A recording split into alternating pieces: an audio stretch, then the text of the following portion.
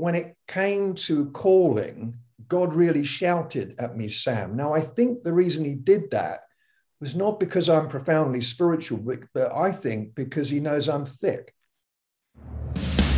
The Profile.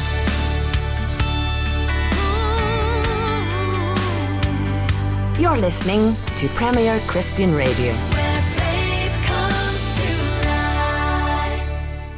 Well, hello and welcome to The Profile here on Premier Christian Radio with me, Sam Hales. I'm the editor of Premier Christianity magazine that sponsors this show and makes it all possible. And here on The Profile, we sit down with a different Christian each week to hear about their life, their faith, and their testimony. And I'm really pleased to say that my guest on the show today is a very regular voice on Premier Christian Radio and a regular writer in Premier Christianity magazine. It's the one and only Jeff Lucas. Jeff, welcome to the show.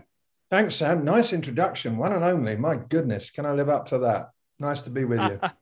The last time Premier caught up with you was almost a whole year ago. My colleague Justin Briley did a short interview with you, and this was really at the beginning of the pandemic. And you actually said to him that you're hoping that you'll emerge from the pandemic a different person. So as we start to open up now, almost over a year on from the beginning of the pandemic, do you think that's happened? Do you think you're a changed man? I don't know about a changed man. I think significantly revised might be a better way of putting it. I mean, it has been just an insane time. It's felt like a Bruce Willis disaster movie, and Brucey didn't show up with his slightly grubby T-shirt to rescue us from this horrendous time. And obviously, very seriously, around the world, it's been such a challenge. At the beginning of the pandemic, I found myself not being too worried about things that I'd have been really upset about before the pandemic started. If only I could have remembered what I would have previously been upset about. So there's been a kind of something of a realignment of priorities. I don't think we're ever going to fully go back to normal, whatever that is. I am surprised that some of the lessons that I've learned at the beginning of the pandemic, I'm sort of struggling to reinforce them now. But I suppose that's the human condition, Sam, isn't it? We learn things and then we can lose our grip on the wisdom that we've gained. But I'm certainly hoping that there's been some realignment of priorities and that perhaps I'm not as anxious about playing Trivia Pursuit as I was before this horrendous season began. Sure. Well, here on The Profile, we always like to go back to the beginning and hear something of a person's early life. So tell me a little bit about your upbringing and also where Christian faith first came into the picture for you. Yeah, I was raised in a working class family in Ilford in Essex, and it was a pleasant upbringing, but not a Christian one. I was done, as they called it back then, in the Anglican Church. I was christened, not being disrespectful to that at all, but there was no real impact upon me or my family. And it was through the influence, Sam, of an RE teacher at school. So a big shout out to teachers everywhere who didn't just tell me about Jesus, but really demonstrated a life of service and humility. And so when one night I prayed a prayer in my bedroom for healing from a minor problem, and it wasn't a terribly faith-filled prayer. In fact, it was almost to whom it may concern. It was that kind of prayer rather than specifically to Jesus. It was, God help me. And I got up the next morning and was totally healed of this ailment that I had, and it freaked me out. So I phoned the RE teacher, went to her church that evening, which was a baptismal service by immersion. So it looked a bit like an aquatic mugging.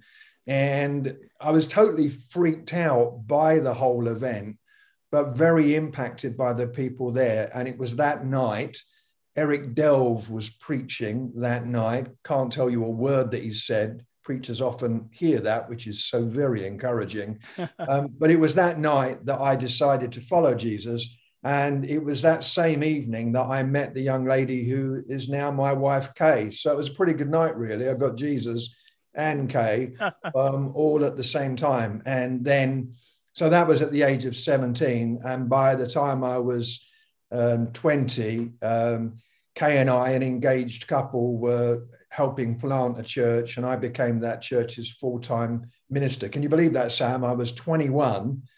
just turning 22, I was a senior minister of a church dispensing my wisdom to all and sundry, and they were incredibly gracious to me. That's how it all began. And incredibly, I suppose, since then, you've really gone on in that vein, haven't you? A lot of writing, a lot of speaking, a lot of ministry over time. Do you trace that back to any sense of calling or a moment where you think, wow, God is calling me into, not just being a Christian, but actually working in Christian ministry specifically? Yeah, about 3 weeks after I became a Christian. So it was really early, and I didn't have a clue about the Bible. I didn't know the difference between the Old Testament, the New Testament, the maps at the back, quite frankly. But I was beginning to feel this sort of stirring in my own heart about Christian leadership, which was completely ridiculous because I was, I had not equipped for that at all. Went off to a weekend, one of those youth weekends, and we had a guest speaker come in, and he didn't know any of us at all. But he stood up on the opening night and he said, on the way here, God spoke to me and told me that there are 3 of you here that he's called into Christian leadership. And then he really freaked me out, Sam, because he said, God has told me your first and last names. And I'm like, what is this all about? Anyway, he said, I'll be chatting with you over the weekend, during the weekend, and this will be a confirmation to you. So it was all very well done. Anyway, on the Saturday night, I had this experience of the power of the Holy Spirit coming upon me, and I couldn't understand it at all.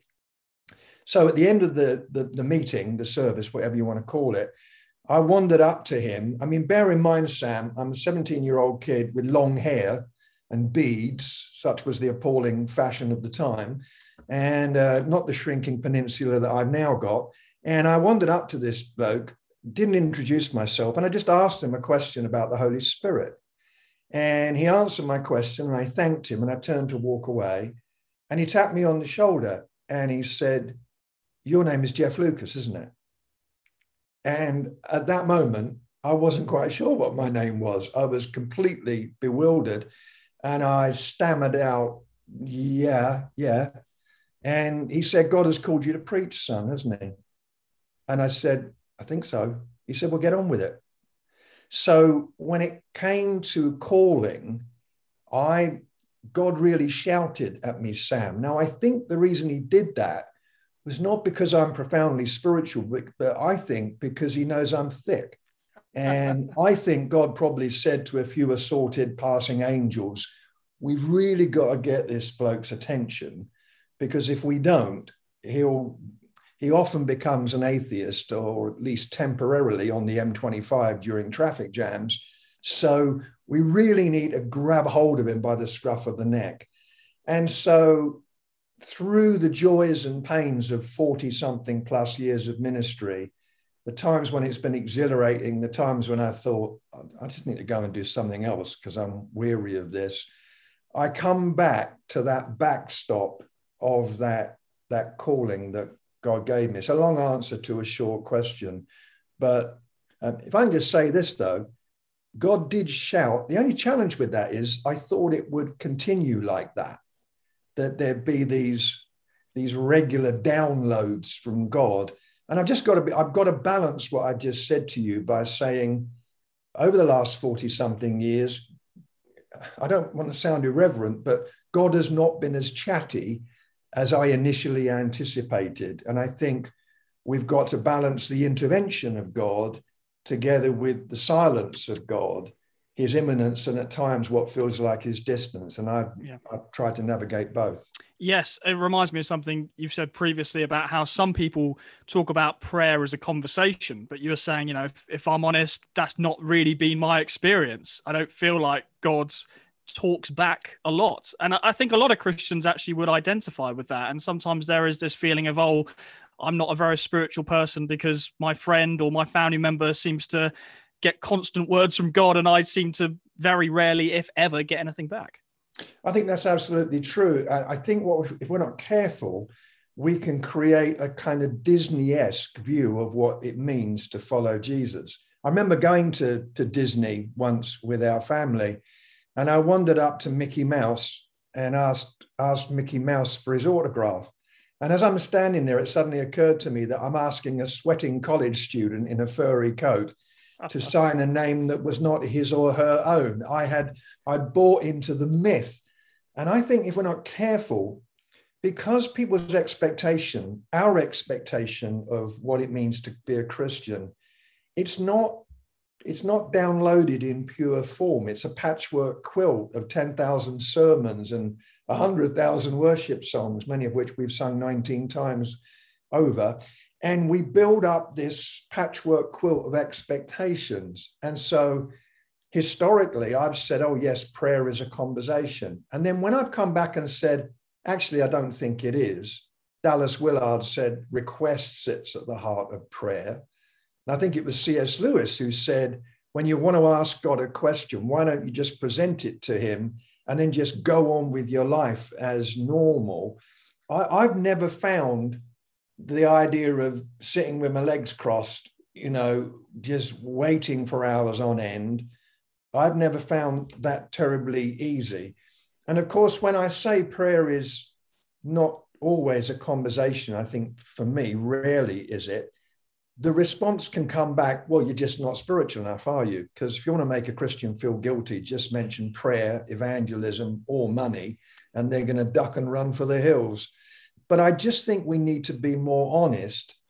Otherwise, people will not reject authentic Christianity. They'll reject the patchwork quilt, the fabrication that we've created. Because let's face it, it does sound a lot more exciting and sell a lot more books, the exciting, exhilarating version. But the reality is often very different. I mean, this is coming through already in this conversation, which I love, but you are known for combining Christian teaching with a very healthy dose of humor. Is that something that is just you being yourself, or has there ever been a conscious decision to think, actually, if you communicate using humor and you don't take yourself too seriously, almost tactically or pragmatically, you're more likely to be heard, aren't you? Yeah, because when we laugh at something, we've made an emotional and an intellectual connection. We've got the idea. I didn't set out to do that. Early on, I discovered that worked. And I never tell jokes. I don't like jokes because, first of all, humor's changed. And if you doubt that, check out Morecambe and Wise and some of the other classics of the 70s and 60s and beyond. Humor's changed. I do tell stories. But I did have to make a conscious decision that I was okay with myself to be amusing, I hope, because there are certain circles within the Christian world. First of all, if you understand what the preacher's saying, then he or she is probably fairly superficial because we're into deep teaching around here. So if we find what you say utterly incomprehensible, then you're probably deep. What that means is if you're a pretty good teacher, you're more likely to be written off as being lightweight. But then if you add into that humor, well, of course, Jeff just makes us laugh, doesn't he? And I bristled at that, Sam. I wanted to be Martin Lloyd-Jones, but not dead. I wanted to do a 200 sermon series on the word "and" in the book of Romans. And it was never going to be my style. And so I did have to come to a conscious decision to say, this is how I am. This is how I communicate. Has that brought me some flack and criticism through the years? Yes. Is that okay? Yeah, not everybody has to like my style, but I need to be at home in my own skin. God called me, not me to be a facsimile of somebody else. So tell me a bit more about how your life and ministry developed and led you to where you are now. You're a teaching pastor, Timberline Church over in the US. You're currently talking to us, though, from the UK. And if I understand correctly, you very much live in both places, don't you? And you travel back and forth. So tell me a little bit about what's led you to that point. Quite an unusual ministry, being based in two countries sort of at once. Yeah, I think Kay and I were involved in church planting. One weekend, we had this chap come and speak for us from British Youth for Christ, and he said we've got this conference that we're involved with. We're in our second year. This new thing. It's called Spring Harvest, and he said it's happening next week. and we could do with a youth speaker. And he said, "Do you fancy doing it?" Which was weird because he had not heard me communicate at all. And so I went along to Spring Harvest and stayed for 30 years. I mean, not continuously at Butlins. I went home, but was involved with Spring Harvest and leadership of that.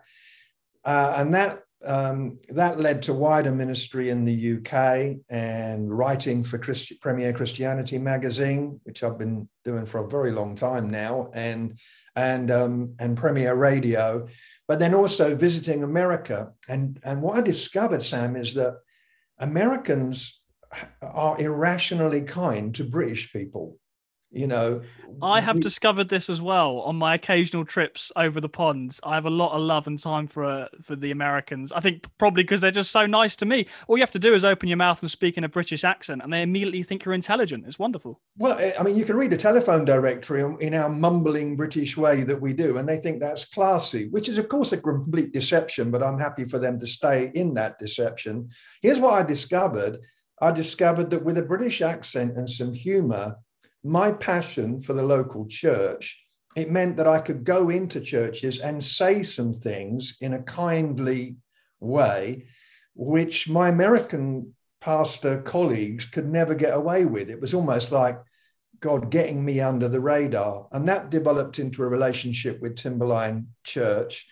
And Timberline's a pretty remarkable situation, a church originally of around 140 people that kind of grew to an orbit of around 10,000, about 5,000 in attendance any given weekend.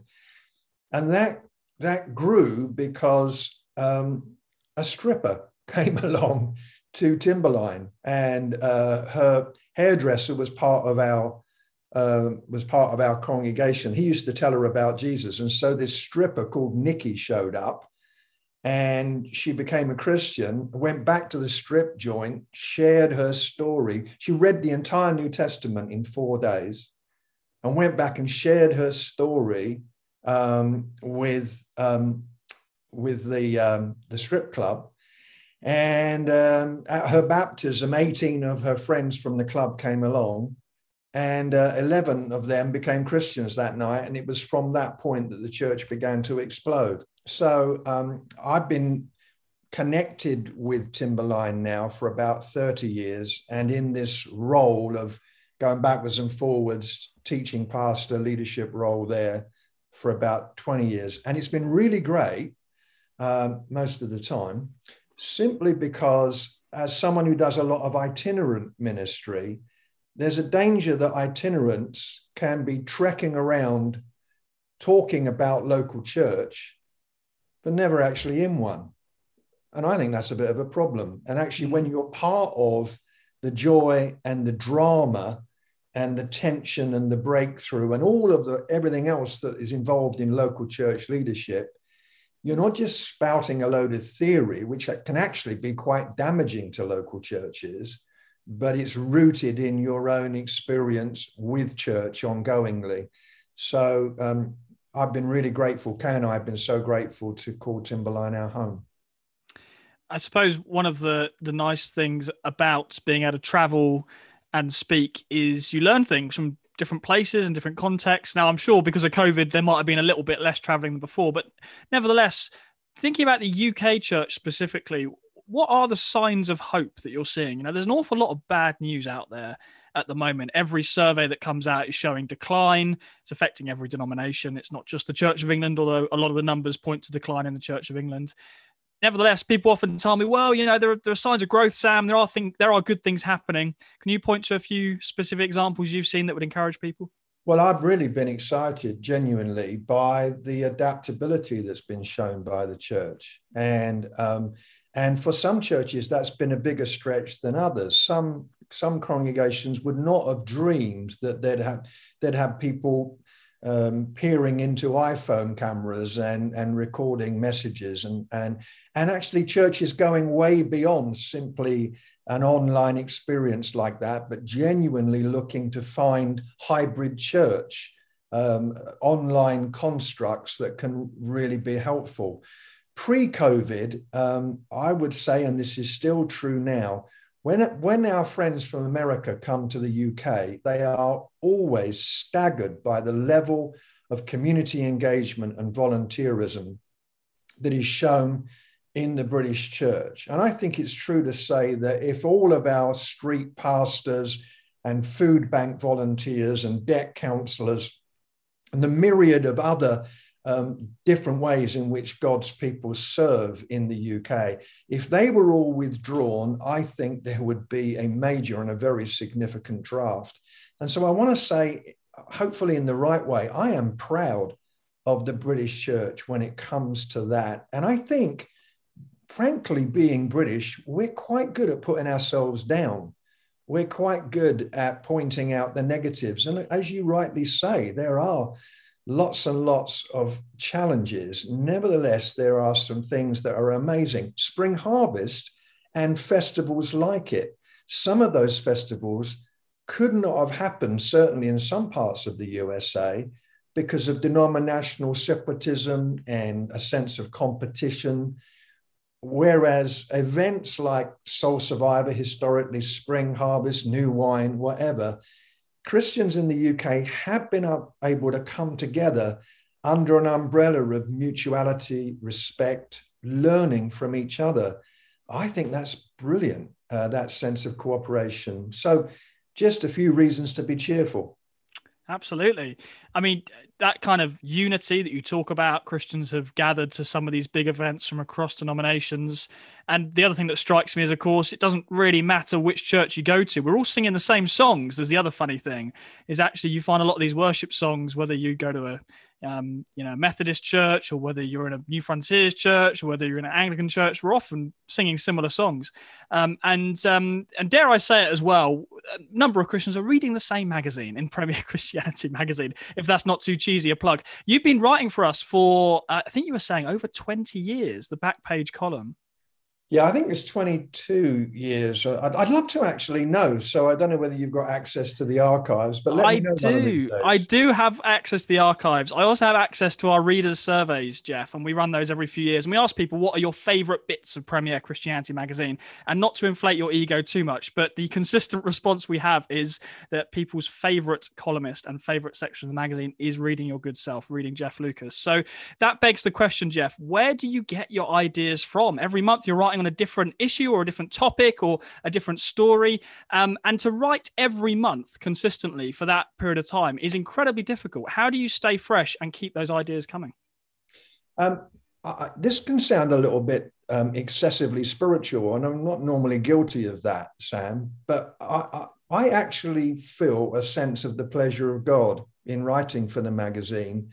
And as a result of that, I do approach it prayerfully, and it's something that I want to do as long as it's useful to you and other members of the team for me to do it. I love to watch and observe and notice things. But in addition to that, I've got a fairly highly developed gift of ineptitude. And what that means is I stagger my way through life a little bit like a Mr. Bean with the Bible. And I've got a vast collection of embarrassing anecdotes and stories in which I am not the victim, I'm the hapless idiot. And so that gift of ineptitude has fueled me quite significantly and continues to fuel me. I used to think that when I was all grown up, I wouldn't be quite as thick, but I do manage to still get myself into loads of embarrassing scrapes. So with a gift of observation, perhaps, combined with the idiotic behavior that has been my pattern, there is quite a source of material. Well, I have to say, Jeff, as well, you do have a wonderful way with words. I mean, you just referred to yourself as Mr. Bean with a Bible, which is just a wonderful, just almost sort of painting a cartoon in people's heads with a phrase like that. That's a wonderful way of putting it. Can I refer to you as Mr. Bean with a Bible from now on, or would that offend you? No, I'm not easily offended. You can call me whatever you like, really. Well, within limits, let's face Within it. reason. Very good.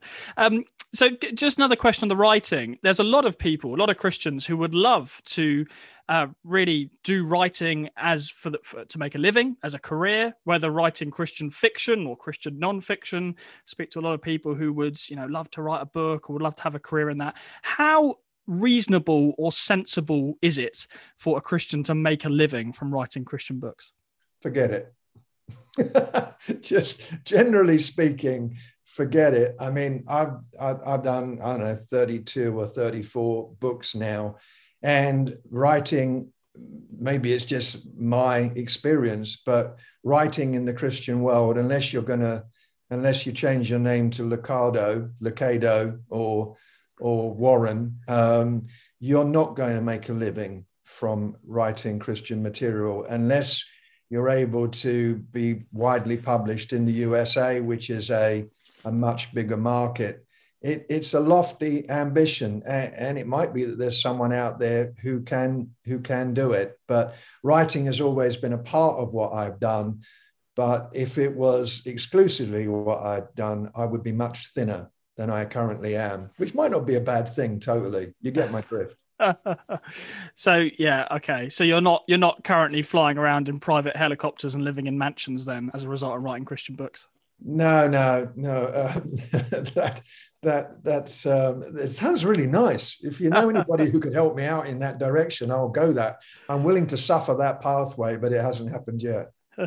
Well, your new book is entitled Singing in Babylon, and I've been told it's a very timely release given what's been happening with COVID. So tell us a little bit about the new book.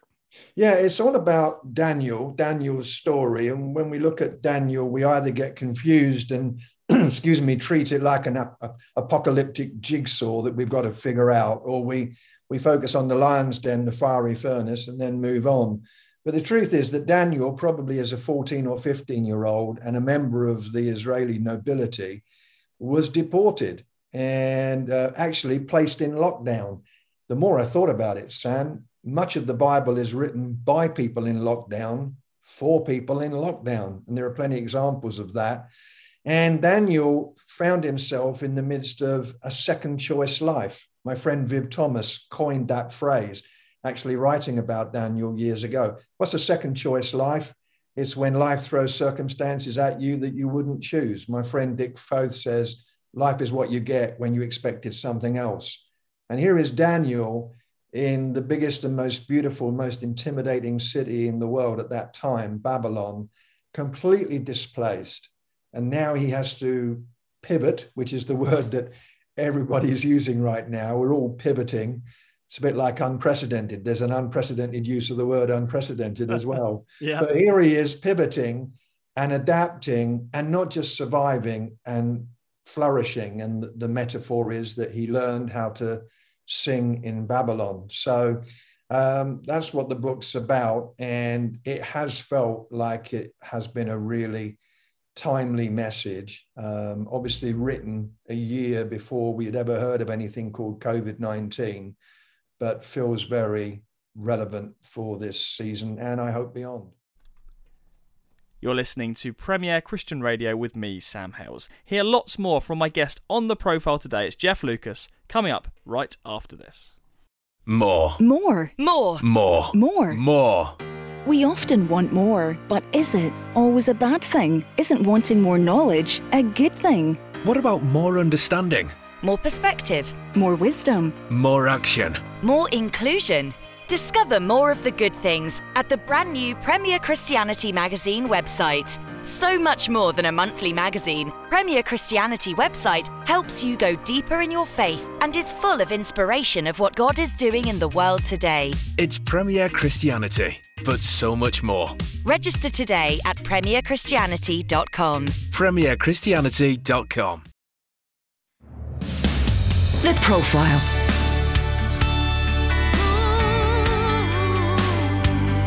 You're listening to Premier Christian Radio. Where faith comes to life.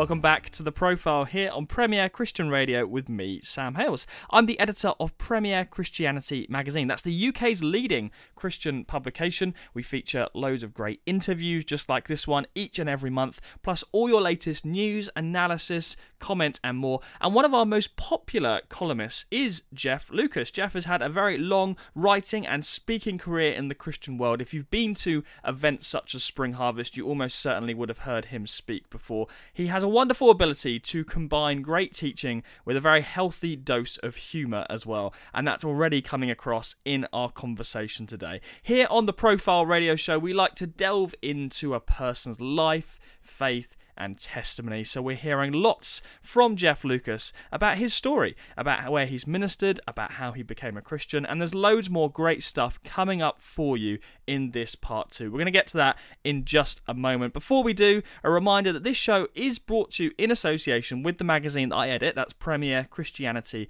magazine, and we've recently relaunched our website, meaning that every single day there is brand new articles, videos and more going up on premierchristianity.com. I would love for you to check it out. We are more than just a monthly print magazine. There's a huge amount happening online as well, plus podcasts like this. So why not check that out at premierchristianity.com, and while you're there you can look at our various subscription offers. You can now subscribe to the magazine for as little as £3.95 a month, and you can also get our brand new digital edition, meaning you can read the magazine on your phone or tablet. So premierchristianity.com is the place to go for more information on that. All right, time to rejoin my conversation with the writer, speaker and author Jeff Lucas. Let's listen in. At the moment, a lot of church leaders are talking about this another word that's been used a lot is hybrid. In fact, you used it a few minutes ago. This idea being that the future of church is both physical and digital. The idea that we've said goodbye to church services only being in person, but that from now on churches will have to do a lot more digitally, whether that is streaming services or whether that is running life groups or small groups through Zoom. Is that your feeling at the moment, that in future churches are going to have to and should continue to do the hybrid model where there are opportunities to connect with the local church both physically and online? Yeah, I absolutely feel that way. And at Timberline, we're working hard not just to produce online content, but an online campus with different rooms where you can really go and explore all kinds of different opportunities. Having said that, and I'm going to run the risk of sounding a little bit antique as I say this, I am totally for hybrid and online, but just watching 20-something thousand people at Wembley recently at Euro 2020, as we're still calling it, despite the fact that we're in 2021, and watching the joy of them being together, I don't think it's antique or old-fashioned to say that there is something quite unique about being together. I was going to say shoulder to shoulder. Well, as far as social distancing allows, there is something about that. Now, in saying that, I think church leaders everywhere have been on a tightrope because we're not in any way wanting to diminish the value of online. And we certainly haven't wanted to make anybody feel guilty and come back to a personal gathering before they're comfortable and it's safe for them to do so. So you're a church leader. You know that this time has been, frankly, horrendous because whatever decisions you make, be they just about people's opinions or about their politics, you're in a lose-lose situation. And it becomes very, very difficult. So I really want to see the church continue with innovation, but I also don't want to get to the point where we do the pendulum swing, because we're all pendulums. We think we're balanced, but we're all in reaction to something.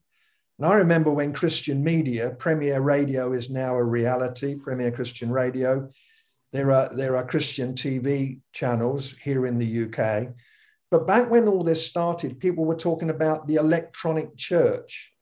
And I was always a bit nervous about that statement. So I think hybrid is good, the recognition that we do need both. And there's just something about being with God's people. Does that sound really antique and old-fashioned? I don't know. Not at all. No, not at all. Picking up on something you just said about the kind of politics of this, though, and you have to correct me on this, but as far as I can tell, for the most part, UK Christians have understood if their church is having a physical service, they'll turn up with a face mask. There might be one or two who, really have a big issue with that, but as far as I can tell, most people go along and they wear their face mask. At the same time, when I look at some of the stuff happening in America, it seems to have been very politically divisive, where a face mask has almost become a left-right issue. And if you're on the right, then you feel like this is an invasion of your freedom. And if you're on the left, you feel like we absolutely have to wear this. Am I right in thinking that? Because that must present a real dilemma for US church leaders that I don't think UK church leaders have had to face to the same extent, where, as far as I can tell, most UK Christians have gone along with wearing a face mask. Even if they don't like it, they're not going to protest politically about it because they understand we're in a global pandemic. No, I mean, it is a fact that the whole issue became very politicized, particularly in the previous administration. And that has somewhat faded now. But when you've got two-party politics, Republican and Democrat, and opinion can quickly become very polarized. And so that became very difficult. And we weren't just talking about the effectiveness of a mask. We were talking about a political statement. And also, I would suggest, a blanket commitment to something called freedom, which is actually a mirage, because we're not totally free. And so I had people say, how dare you ask us to wear a face mask? That's the government controlling us. My response is, well, are you now going to drive home wearing a seatbelt? Because the government requires you to do that as well, and not have 2 or 3 beers before you get in the car. And so the notion of absolute freedom has been quickly disseminated and then fueled all kinds of opinions. And it was really difficult, because you've got people who are demanding that churches shut, and that if we do gather, we're going to have masks. And then you've got the polar opposite of that. And often the leaders, us really wanting to be political, because the Bible is a very political book, but not wanting to be party political. That is far more difficult. It involves endorsing or rejecting a candidate. It might seem like cowardice, but it's been a very, very difficult tension. And sometimes, to be honest, Sam, and I'm glad you've asked the question, UK Christians have shouted across the Atlantic and told our brothers and sisters in America, particularly leaders, Christian leaders, what they should be saying and doing, not realizing the complexity of the situation. So continue to pray that wisdom and grace will be demonstrated. We Christians can be pretty good at ranting, and it's not beautiful or edifying, and it's certainly not going to win anybody. If we could have a little bit more calm exchange, that would be a lot better. Mm. Yes, and I suppose as well, before we Christians like to even get involved in politics and criticize politicians, we have to get our own house in order to a certain extent, don't we? I mean, here at Premier, we make no apology for reporting on the bad news as well as the good news, because we're journalists and we're not just here to sugarcoat things, but we're here to hopefully give people the truth of what's going on. But it is with great regret and heavy hearts we've had to report recently on some real failures in church leadership across the world. It does seem like there's a lot of leaders deconstructing their faith, pulling everything apart, which can be a good thing. Pull your faith apart and look at it. But sadly, a lot of those leaders, as they've done that, have decided, I'm no longer a Christian at all. And we've also seen some terrible moral failure in recent months, various scandals. You mentioned a moment ago, Jeff, about I could probably look through the Premier Christianity archive and see how long you've been writing for us. Well, I could also look through the archive and tell you that sadly, stories of Christians and moral failure are not new. And although we've seen a string of them in recent months, it does unfortunately seem like something that's always happened. And so as much as I want to ask the question, what are we getting wrong and how do we fix it? I suppose the question is also, why do we see this quite consistently, actually, with us Christian journalists having to report on some pretty bad stories involving Christian leaders and some prominent Christian leaders in both the US and the UK, losing their faith or getting themselves into big moral failure and trouble? I think some leaders have gone down a pathway of destruction rather than deconstruction. It's a good thing to allow your faith to be interrogated, because if it can't stand up to that, it's going to blow away in the wind anyway.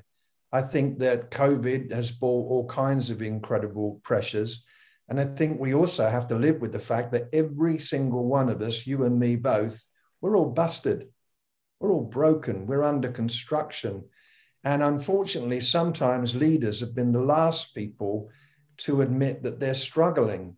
A distant colleague of mine, I can't really call him a friend, was one of those not really reported on who took his own life recently, having had a ministry to thousands of high school students, warning them or trying to help them avoid the peril of suicide. And here is a guy that got into total despair.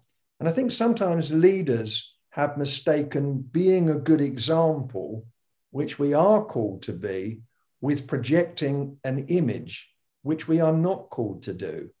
And so while I'm not suggesting that leaders take their dirty laundry onto the platform every week and just blether on about their own fragilities, if we could just be a bit more authentic, talk about our struggles. I spent a year in clinical depression about 20 years ago. There are some prominent churches, both in the UK and the USA, who would not have me speak at their churches any longer. And I fear that it's because I talked about that struggle rather than emphasizing victorious, overcoming faith. But I look at the Bible, at the Apostle Paul saying we've been feeling the sentence of death in our hearts, or Jesus feeling overwhelmed in Gethsemane. And the biblical picture I've got is one of hope in the midst of fragility. And so I think if we could just get a bit more authentic, indeed a lot more authentic, that perhaps some of these terrible casualties wouldn't take place. I'm always saddened. I'm no longer surprised, Sam. And if that shouldn't sound jaundiced, I haven't raised a white flag of surrender and just said, oh, well, it's just the way it is. But I do think with a bit more honesty and authenticity, we could perhaps help a few, some of these tragedies not unfold as they have. Yeah, absolutely. So thinking back then, you told us the wonderful story of how you became a Christian in your teens. How would you say your faith looks different today to then? What's changed? When I became a Christian, within weeks, I knew everything. I mean, I was like a biblical gunslinger, and whatever question you threw at me, I would either attempt to answer it or bluff my way out of it. And a lot of the T's were crossed and the I's were dotted. And I'm sure you hear this a lot with people who've been around faith for a while. I'm a lot happier with mystery now. Now, that doesn't mean that I've abandoned the foundations of a biblical faith.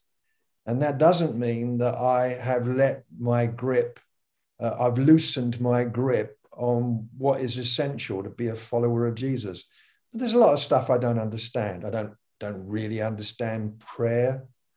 I don't really understand the problem of answered prayer. Some people would struggle with unanswered prayer. It's the answered prayers that bother me, because it's like, why did God answer that one, but not this one over there, which surely, if he took my opinion to hand, would be far more important.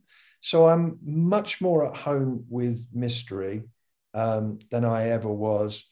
And I hope that I'm not as guilt-driven. I can't remember who it was. I think it was Martin Luther, indeed it was, who said, most Christians have enough religion to feel guilty about their sins, but not enough to enjoy life in the Spirit. And it was nobody's fault but my own. But in my early Christian years, I was really neurotic and terrified I was not going to be in the will of God, and almost had a breakdown over that very issue. And I think I'm learning to not be any less diligent, but to recognize that you and I, we are greatly loved right now as we are. And God, although sometimes it seems contrary to this statement, life seems contrary, but God is faithful and unbelievably kind. And so I think that has grown in me as the years have gone by. Yeah, I really relate to what you say about being in the will of God, because I think sometimes if your theology is God has this one path for me and I have to completely walk in at all times, it can actually become quite paralyzing to think, well, do I take this job, or do I move house? Or if the stakes are so high that one of those options will lead to absolute catastrophe because I'm outside of God's will, and the other one will be the right one. If the stakes are that high, it becomes very paralyzing on any kind of decision making. I mean, my favorite example was a Christian friend who would pray over a menu out at a restaurant and ask God what she should order. And you think, wow, that's actually quite a restrictive view when actually you think, is it not possible that God's okay with you having the burger or the chicken? And actually that's down to you, and you can make a call on that. You don't have to run everything through, is this exactly the will of God or not? I think you're absolutely right. I mean, to labor the menu analogy, that's a recipe for neurosis, I think. And actually, I don't think it speaks to any kind of maturity. I no longer believe that there is only one person that you can marry. Why? But the Bible doesn't say that.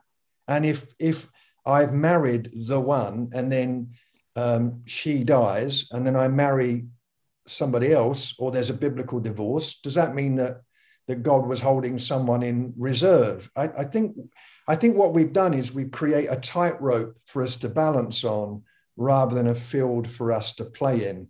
And I've got 2 adult kids and now some grandsons.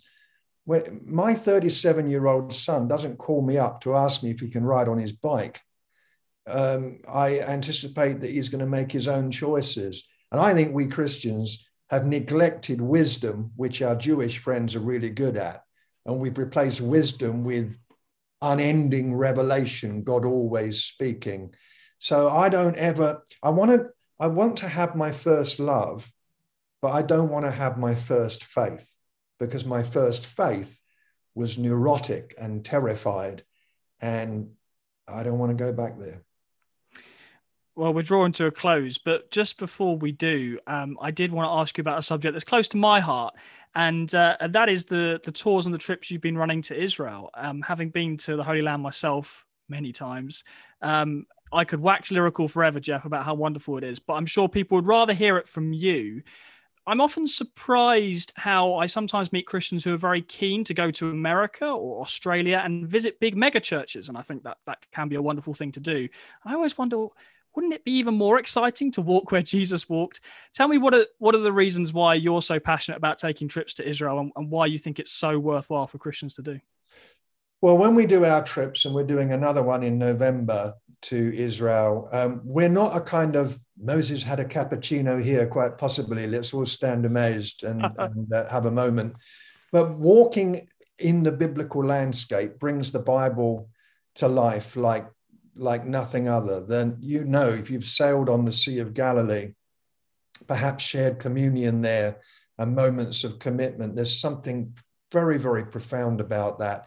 I think the other thing is that we found, Sam, when we've done these trips, that we become part of a mobile community of people who are going to this place where they've read about it all of their lives. It's become very much a centerpiece in their lives. But now, look, it's not fiction, it's real. And there is something about that, and the way that the Lord uses that to do some pretty amazing things in people's lives. And I don't ever want to overstate these things, but in the last few years, I have seen some very amazing Holy Spirit activity as we've taken those trips. And I think it's simply because when you stand on the land, the land's not magical, but the experience of knowing that the narrative is true. This is not fiction, it's fact.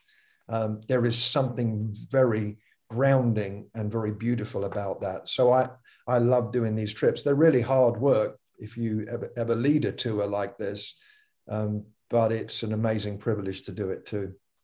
Yeah, something very faith building, isn't it? About being in the place where these things really happened, and a reminder that we Christians read a book based on real events with real people in real places.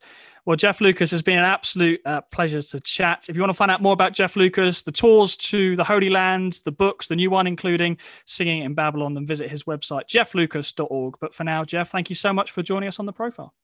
Thanks so much, Sam. Great to be with you. I'm Sam Howes, and you have been listening to the Profile Podcast. Really hope you enjoyed that interview. There's loads more where that one came from. Over 200 interviews with different Christians from all walks of life available now on the Profile Podcast, and new ones coming each and every week. If you have been enjoying these interviews, we would so appreciate it if you could take just 5 seconds to give us a rating and a review wherever you found this podcast. It helps other people to discover the show. So why not do that now? Give us a rating and a review, and we'll see you next time.